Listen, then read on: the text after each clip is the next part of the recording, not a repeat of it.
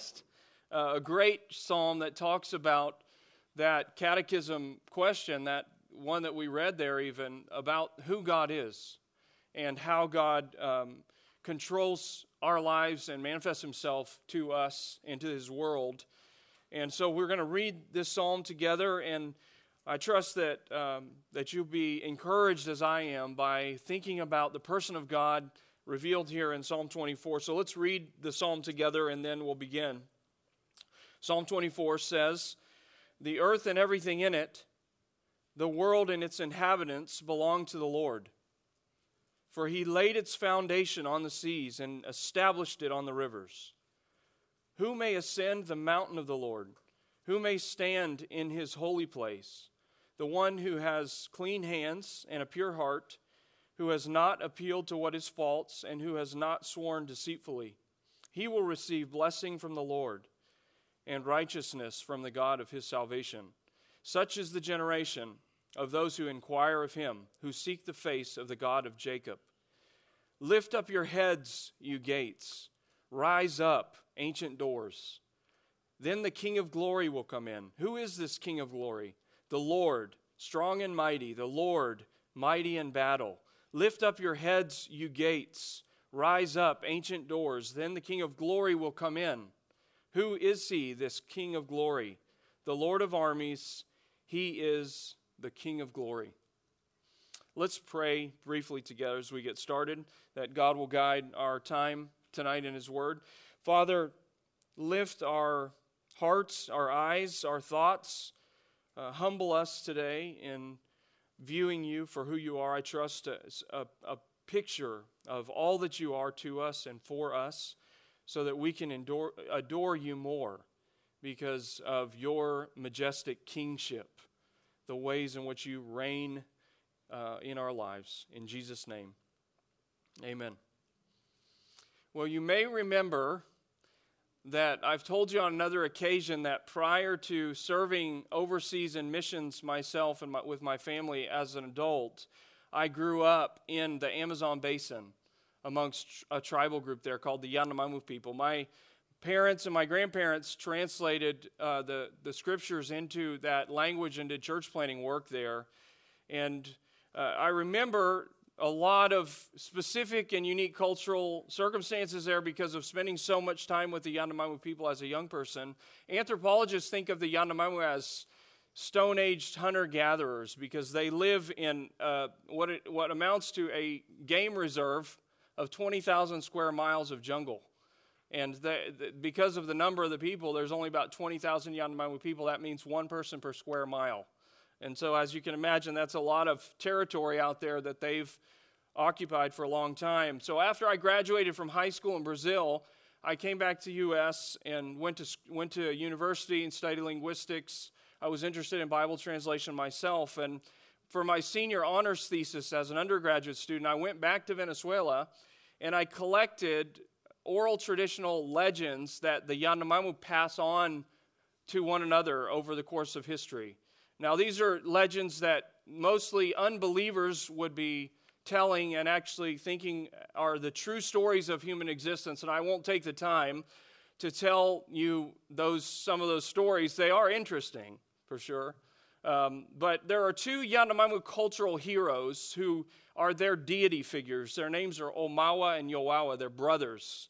And these deity figures for the Yanomamo are the ones who are responsible for creating many of the features of their life world. So they're these figures that when you hear about their exploits, they sound a lot like Greek or Roman gods because they're demigod brothers who are fickle, they're capricious, and they embody this Yanomamo concept of what they call waiteri, which is this concept of ferocity, of might makes right, sort of male dominance. And so the legends that the Yanomamo would tell explain how that Omawa and Yowawa created many of the features of their life world, the river systems that we encountered there. In fact, one of the reasons I can't tell you the stories besides time is because many of them are actually R-rated.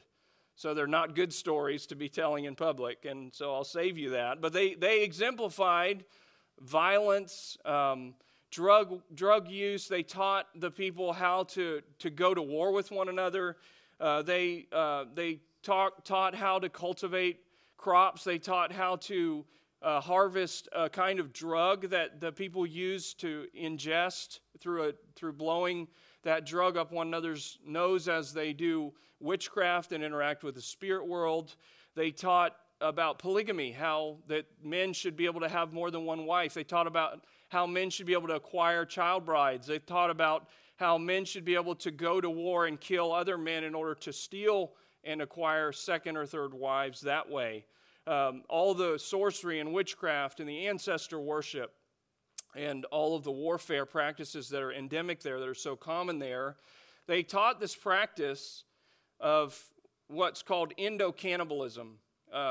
It's the practice of responsibility to take revenge for those who've been killed in your family. So if another community comes and kills someone in my family, then we take the body of that dead person, our relative, we burn the body, we crush the bones, and our family preserves containers of bones, and we drink those bones together over the course of time in order to remember a spiritual responsibility to take revenge for that death and to preserve that spirit of vengeance. And, as I researched those stories and interacted with so many out there in the Amazon basin, I realized that in Arkansas here, in Bentonville, we don't drink bones very often. I'm guessing that you haven't lately. But I'll tell you that because of our common estate as those who are sinful image bearers, there are ways in which we all too dimly reflect the image of God. There are ways in which, in our depravity, we in effect ingest bones spiritually. We resort to trusting in entities, including ourselves, that reduce the size of our God down to something other than He is, that reduce His grandeur, that take away from the magnitude of what God expresses to us as the space in our lives that He should occupy. Romans 1, verses 18 and following talk about that devolution process, that human beings, because of sin, they exchange the truth of God for a lie. And they begin to worship and serve the creature rather than the Creator. And that is the common reality of depravity, of human existence. And so we're all guilty of reducing the grandeur of God in ways that take certain spheres of our lives and they make them ours to own, and God doesn't occupy those spaces. And I'll just challenge you to realize that in some of the more bizarre ways that I could tell you stories about Yanomami people, the fact of the matter is, anytime we reduce or take away spaces in life that God should occupy, we're in fact just drinking bones of death, because we're not giving God rightful ownership and sphere, and in the process we're enslaving ourselves to that same kind of idolatry. And so as we discuss Psalm 24 for these minutes today, I want us to ask ourselves this diagnostic question, this general question: what are the ways in which we reduce the grandeur of God? This one who is our majestic King. What are the ways in which we reduce His grandeur, in which we steal away from His glory in our thoughts and our affections and our actions? And so in Psalm 24, King David, is going to challenge us to see God as majestic King. And he's going to build a logic for that in these three stanzas. Oftentimes poems are organized in stanzas. In fact, if you look at your Bible there, you notice those stanza markers, in effect, kind of like verses of a song, because these were originally songs to be sung. And so he's going to describe this in three ways. And let me give you these three key concepts based on that theme statement that I made there for you to remember. First, in verses 1 and 2, he's going to describe our Lord the King as majestic Creator. So first we're going to see God as majestic Creator.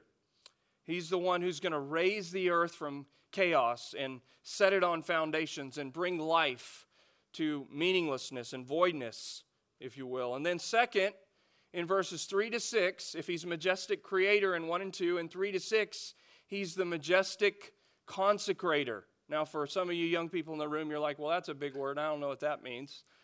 A consecrator is the idea of making something holy or sacred, of redeeming back, restoring value and worth, ascribing value and worth. And so God or the Lord especially as majestic consecrator, who instructs us in how to operate as holy vessels that can be useful to him.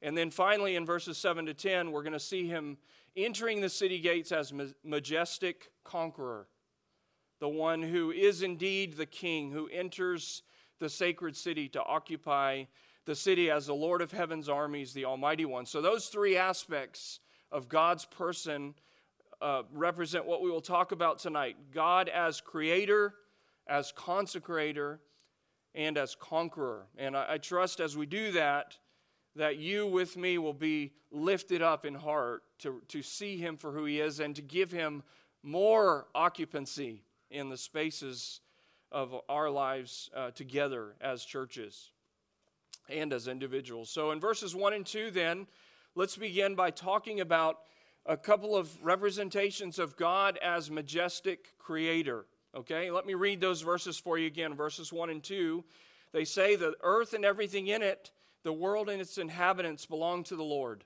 And that all capitalized word Lord there we will see all throughout the psalm, and I'm going to talk about that briefly with you.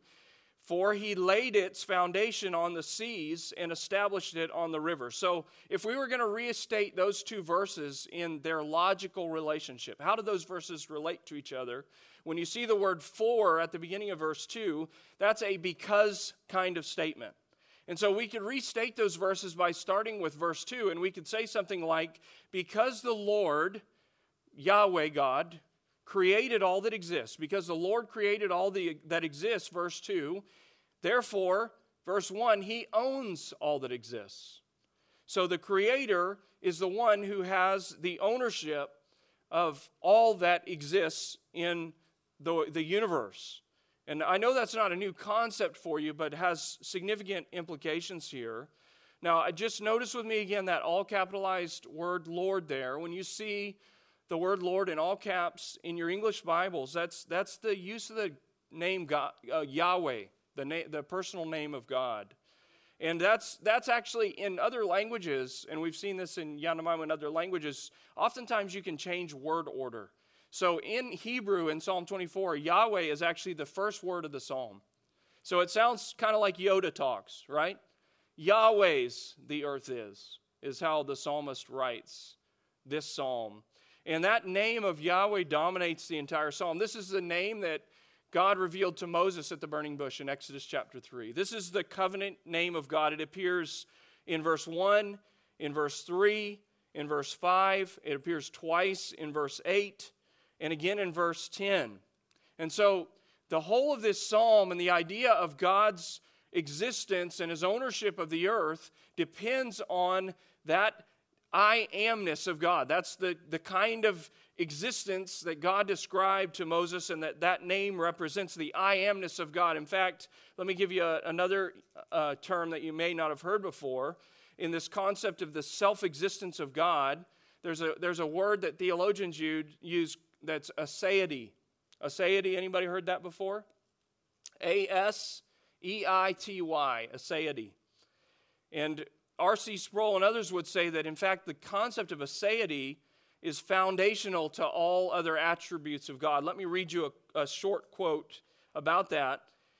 Sproul says it this way. He says, in that one little word, aseity, is captured all of the glory of the perfection of God's being. And so let me give you a definition of that idea of aseity, because it's important in a host of ways in life. But a simple definition of that term is God's uncaused self-existence. God's uncaused self-existence. The reason that's important is because we need a God who exists outside of his creation. You don't realize that, but the gods that I've seen in other parts of the world and the gods that we tend in our depravity to trust are gods who are contained within the sphere of creation.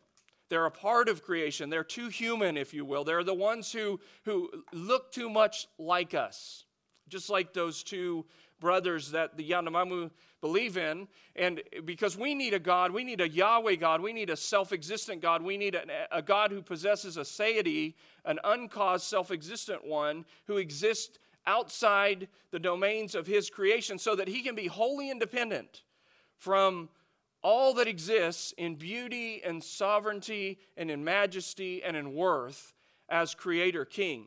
Now, this means, just in case you wondered, that we and the creation do not possess any of the quantity of God. Did you know that? Did you know that God exists in quantity, wholly independent from us? So it's not as if we possess some amount of the essence or the quantity of God just in lesser degree. No, that's false gods. That's idolatry. No, God exists of himself. In Latin, ase. He's the one who is worthy of worship because he's a self-existent, uncaused one. That's one of the reasons why the Bible talks in so many places about the fact that idols are worthless, because none of the idols of the peoples and none of our idols possess any quantity of the essence of God. So we're worshiping something that possesses no quantity whatsoever of the essence of God. False worship is also worthless because none of the creation possesses any of the quality of God either. Did you know that? So not only does creation not possess any of the quantity of God, it's one of the most significant features of the Christian conception of God, but also none of the creation, including us, possesses any of the quality of God. God exists as wholly other, as something completely separate from all of his creation. His of himself existence means he is set apart entirely in quantity and in quality from all that exists. And so it's that one, the Yahweh God, the Lord, the I Am, who this psalm talks about and reiterates so many times, who then made the independent decision to set the earth up, to create the earth, to set the earth on its foundations. He's the one that, because he owns all that exists, therefore he created all of that. So let me just tell you, there is no false God, including the ones that we tend to trust, and including ourselves, who unfounds what the majestic creator founds. There's no one who unestablishes what God establishes. The best that we can say about that is that all that exists is God's divine right, because by definition, he is the divine right. That's who he is. And so through his unique essence as the creator, as the owner, as the sustainer, he assumes this majestic kingship over all of the physical and sacred order of the universe. In fact, we see there in verse 1 that God's ownership extends to the farthest reaches of any possible existences. The earth and everything in it, all the inhabitants belong to the Lord. He's the one that set all of that in place because of his aseity, his uncaused self-existence. So let me ask us to be more practical after all of that theology, right? After all that theology, let me ask us just some practical questions about how that relates to the way that we think of God. Let me just ask you first, what really is the organizing center of your life? What really is? Is God really this creator, this one who presumes the right? Now, I know as Americans, oftentimes that's offensive to us, that someone else, how dare someone presume the right to own my life? Doesn't that feel offensive to you? But God presumes the right to own your life. God has the unique privilege to presume that right. And so what occupies the center of your existence? Are we those who are committed to identifying and rooting out these areas of our lives that represent just our own self-interest, that represent our own occupation of spaces, that represent us at the middle, at the core? Are we really pursuing an opportunity and all opportunities to make God central, to allow him, in effect, to take the place in life, in our life, that he deserves, to be the majestic creator who occupies the central and every aspect of life, that dominates, if you will, our life, that is our owner, our master. Do we really? Do we regularly use the Word of God as the primary diagnostic instrument that allows us to reflect on the majestic Creator, the matchless aseity of God, and then for that Word to be a mirror and a diagnostic tool that causes us to reflect into our actions and our thoughts and our attitudes, our core desires, our affections, such that those are increasingly being conformed to a view of God that establishes Him as He should be established, as the one who is the divine right. He's the only one who exists that way. And so I'm asking us first and foremost then, in the ways that we view ourselves individually, what are areas where we would see in our lives that we occupy spaces, that we don't want to give God the right to speak into our lives and really own our existences.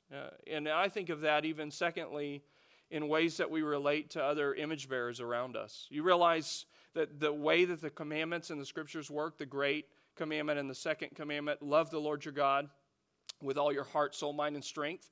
And then what? Love your neighbor as yourself. You realize how much that second commandment depends on the right view of God as majestic creator? If you can't see Him that way, then why bother loving other people well? Why bother?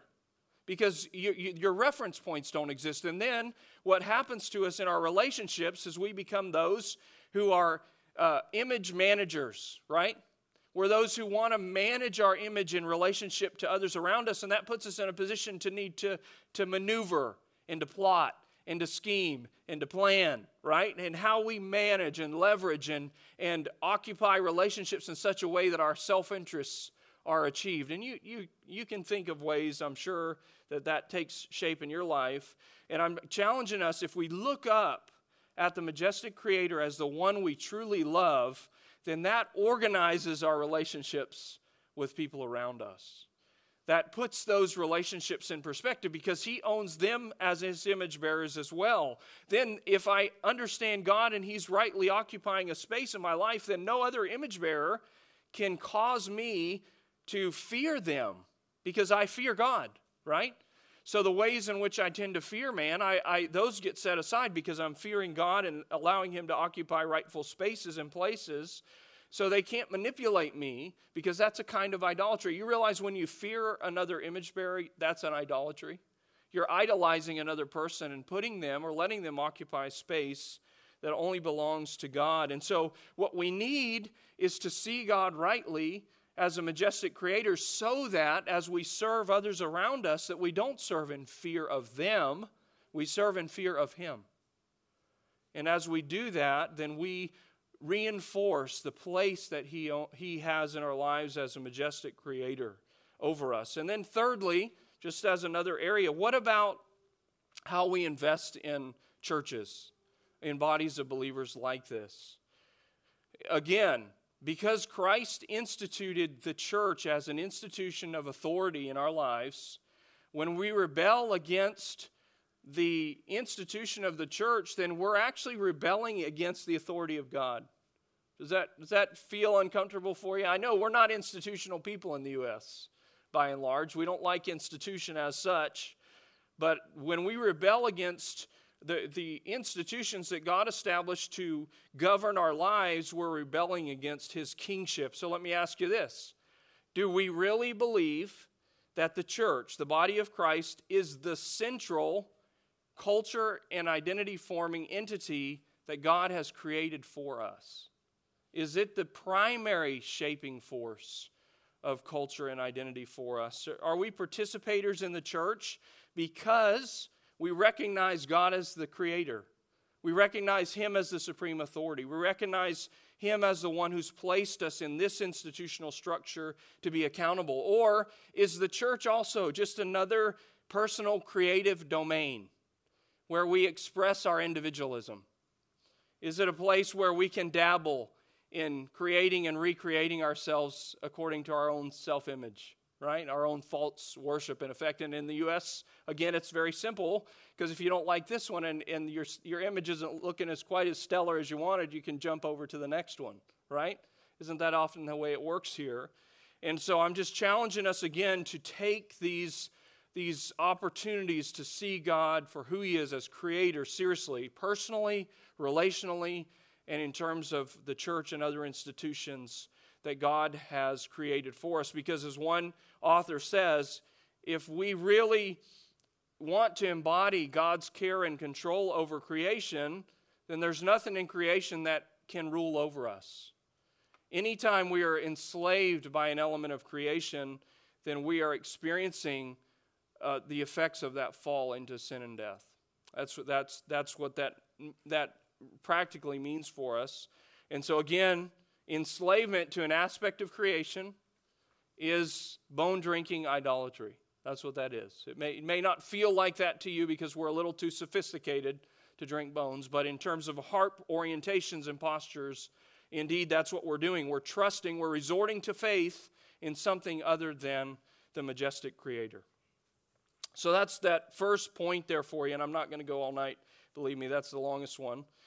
But if in verses 1 and 2 we understand Yahweh the King, the Lord the King, as majestic Creator, then the psalmist in verses 3 to 6 also presents Him as the majestic consecrator. He's the consecrator, because if God exists in that form, then He's the only one who not only determines all of the physical order, but also what we think of as the moral order. He's the only one who has the privilege then to determine what constitutes rightness. He's the only one who has the opportunity to define physical reality and spiritual reality, and that's what the psalmist talks about here. He talks about how that because of God's holiness and set-apartness, His Yahwehness, His Lordness, His I amness, His aseity, His uncaused self-existence, therefore He is the dictator of all moral terms. And what he describes for us there in that second stanza in verses 3 to 6 is the reality of a sinful predicament for human beings. He doesn't place human beings on a holiness plane equal with God. No, look at the verses there.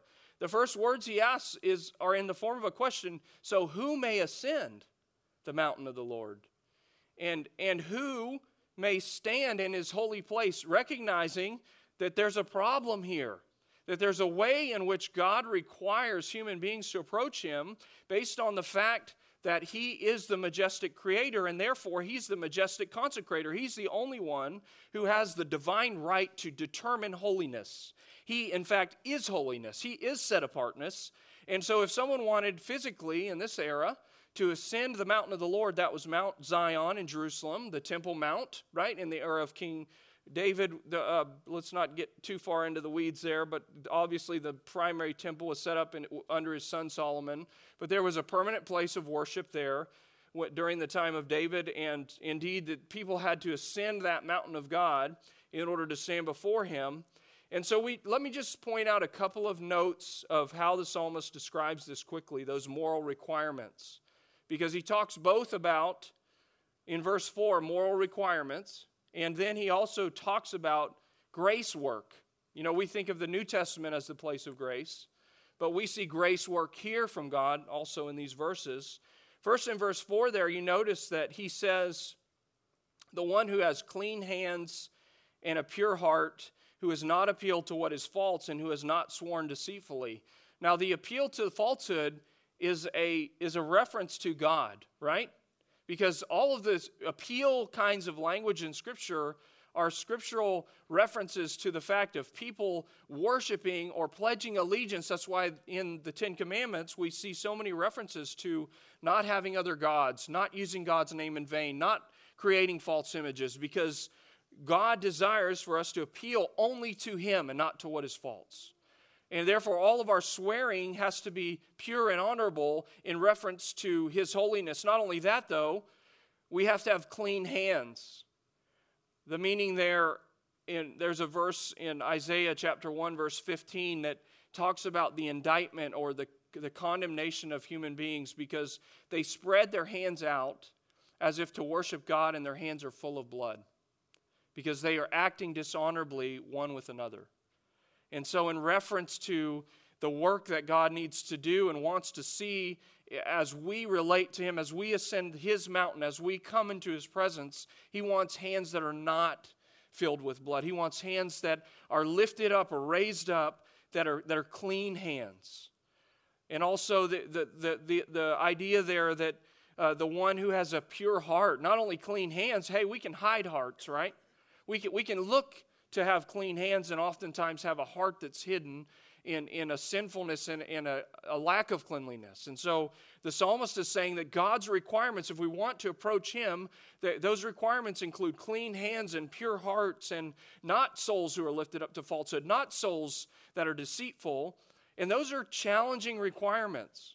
Those are challenging requirements. I suspect we can think of a host of areas of life where we're not legitimately living up to that kind of standard. And then by God's mercy, I said there's grace here too. By God's grace, in verse 5, we see that it's God Himself who determines blessing and righteousness. And I'll just tell you, I know the standard of God is challenging, but praise God for the Lord Jesus Christ, right? Praise God that in the person of Christ, that the blessing and the righteous requirements of God in His salvation were fulfilled. In fact, the word here that talks about receiving righteousness from God is a word that is similar to the word vindication. So to declare right, similar in the New Testament to the idea of justification, of us being declared right before God. In other words, if those who would like to approach God or want to approach God with clean hands and pure hearts and without deceitfulness and without lifted up souls to what is false, then they're going to need God to do the determining work of blessing and righteousness and salvation. And praise God, for us in the New Testament, those opportunities come through Christ, right? So I just challenge you to realize that as a human being who's a sinner, by definition, you're one whose hands are not clean before God. You're one whose heart is not pure before God. And in Christ, God has given the opportunity through the death, burial, and resurrection of Christ, God has given each of us the opportunity to see Christ's sacrifice on the cross for sin as the sufficient payment that gives that blessing and that righteousness and that cleansing, if you will, for us. Those who would put their faith in Christ and recognize before God that they need to turn from their sin and trust in Christ, they're the ones who have the privilege of ascending the mountain of God. But also, we who profess to be believers, I just, again, challenge us. What are the habits of impurity of hands? If you think about the physical representation of lifting your hands in the light of God's holiness, are your hands clean? Or is there in some way blood on your hands? Is your heart before God pure? Are the inclinations of your heart honest and honorable? Because professing believer, we have ways in which we create this blood enslavement to sin in areas of our lives, that we don't indeed lift our hands to God's kingship in this way, that we don't really see Him as the only means of consecration for us in every way. That we give Him the right to clean up certain areas of our lives, especially the ones that are public. We give Him the right to clean those up.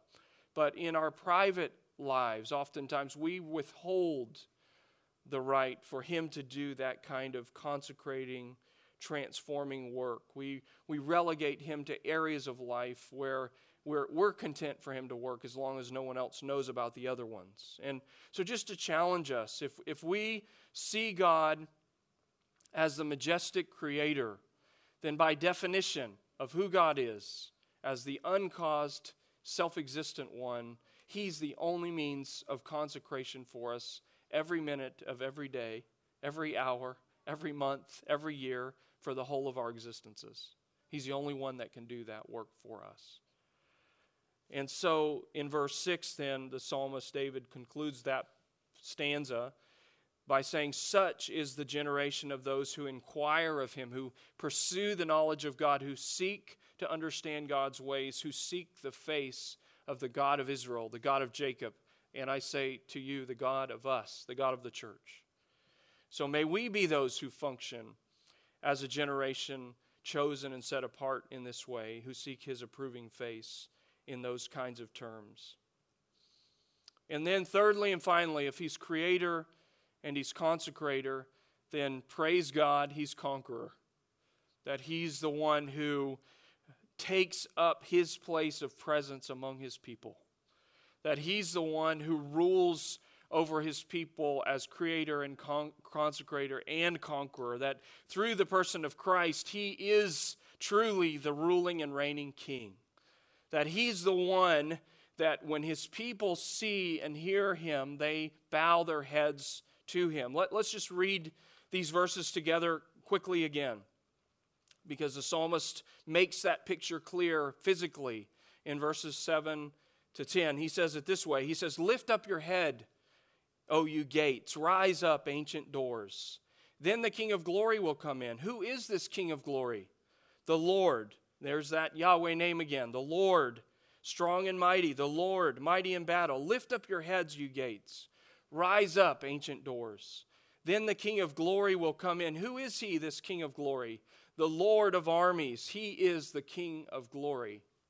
Now, I've traveled in Israel on 2 occasions, and they've discovered some of the ancient ruins of the walls of Jerusalem. Most of the historical pictures we have are these stone walls that are 20 to 30 feet thick, or 20 to 30 feet high, rather, and anywhere between 8 and 10 feet thick. These massive stone walls that guard the city of David, the city of Zion, the place of the temple.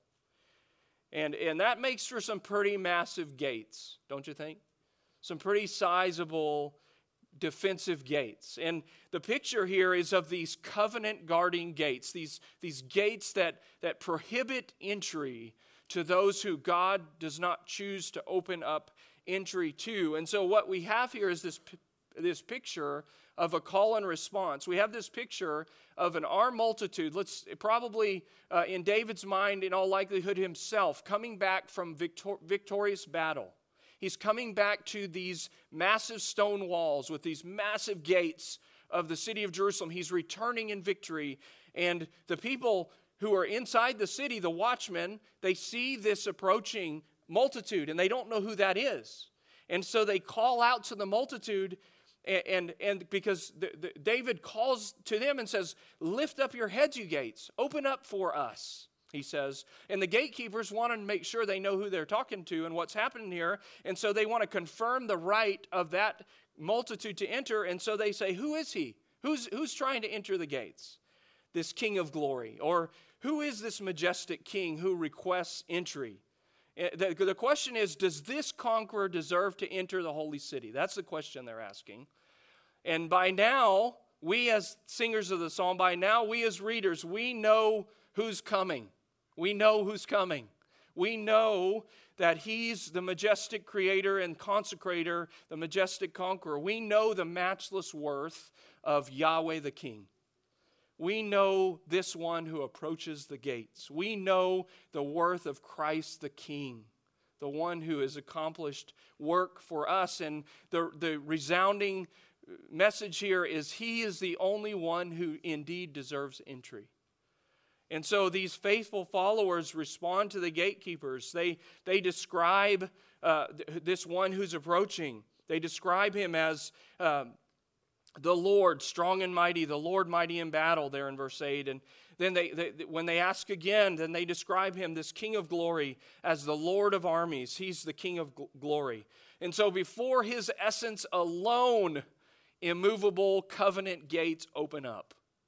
Before his essence alone, those gates lift their heads to their King. Before Christ's name alone, the impenetrable barriers of your heart open to the truth. Isn't that right? Before his name alone, he declares you righteous in the work that he does. He alone conquers and delivers and vindicates and saves and rescues and redeems. And we could go on with synonyms to describe the work that God alone can do for us. And so just to ask you, as we reflect on this view of God as conqueror, is the posture of your life, of your heart, one such that you hear the name of God in Christ and your desire is to open your heart to him, to receive him, to allow him entry into all pathways of your soul such that he can do the kind of work that only he can do in the fortress of your life. And I'll tell you, sin builds fortresses. That's what sin does. It deceives us by building fortresses that prohibit access. And so are we so convinced of God's victorious right as conqueror that we give seed access? We say, this is the one who deserves entry into our lives. This is the one who's conquered sin, death, and Satan through Christ. This is the one whose battle cry I will follow, right? This is the one that I will serve. This is the banner under which I will stake my claim. This is the one who has won every victory on our behalf. There are no other loyalties or allegiances that could possibly compare to that privilege for us. And so just challenge you, are you following hard after the gospel narrative that God proclaims through Christ as our conqueror, as the one who is leading the way for us in victory, as he inhabits his creation, as he proclaims conquest over all that he has made, as he spreads his glory to the ends of the earth, as he declares his kingship through the Lord Jesus Christ. At one point in the history of the Reformation, Martin Luther was debating a humanist named Erasmus, who professed to be Christian, Catholic in his day. And Erasmus was concerned, as was the case often in this era, that making the characteristics of God known to the common people, especially in writing, would prove to go over their heads, and so would be detrimental if they talked about common people about the characteristics of God and put them in writing for them. And like the Yanamamu or Ata, right, this kind of sort of keeping some of the characteristics of the true God hidden. And Luther wrote to Erasmus to object. And Luther said to him, Erasmus, your thoughts of God are all too human, he said. And I challenge us as we close that we reflect carefully ourselves, that like the Yanamamu, we can humanize God. We can make him a lot smaller than he is. In fact, it's more convenient for us in the sinful desires of our hearts because we have defective and fallen imaginations. We call that theologically the noetic effects of the fall, the effects of the fallenness of human reality in the mind. And I'll just tell you, you're more deceived than you think you are. As I get older, I find out that in retrospect, a lot of what I was so convinced of as a younger person is actually less true than I realized. Can you imagine that, right?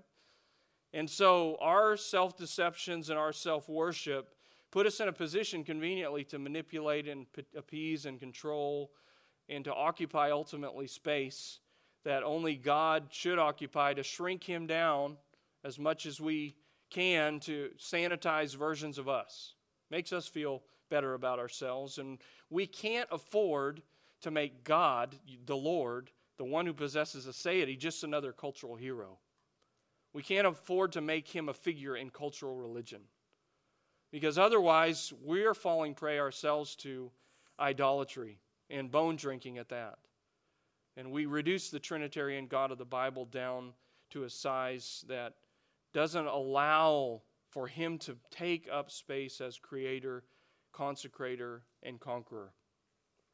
Let me close for you here by reading a long definition, or description, I'll say, of God that was written in the early 1600s, even in language you can understand, so don't worry, by a man named William Buchanan. And I doubt that's how he pronounced his name, but that's the best I got, okay? But let me read this to you, and listen to these insightful words, because they sure stir my heart, so I hope they can stir yours too. Listen to his description of God.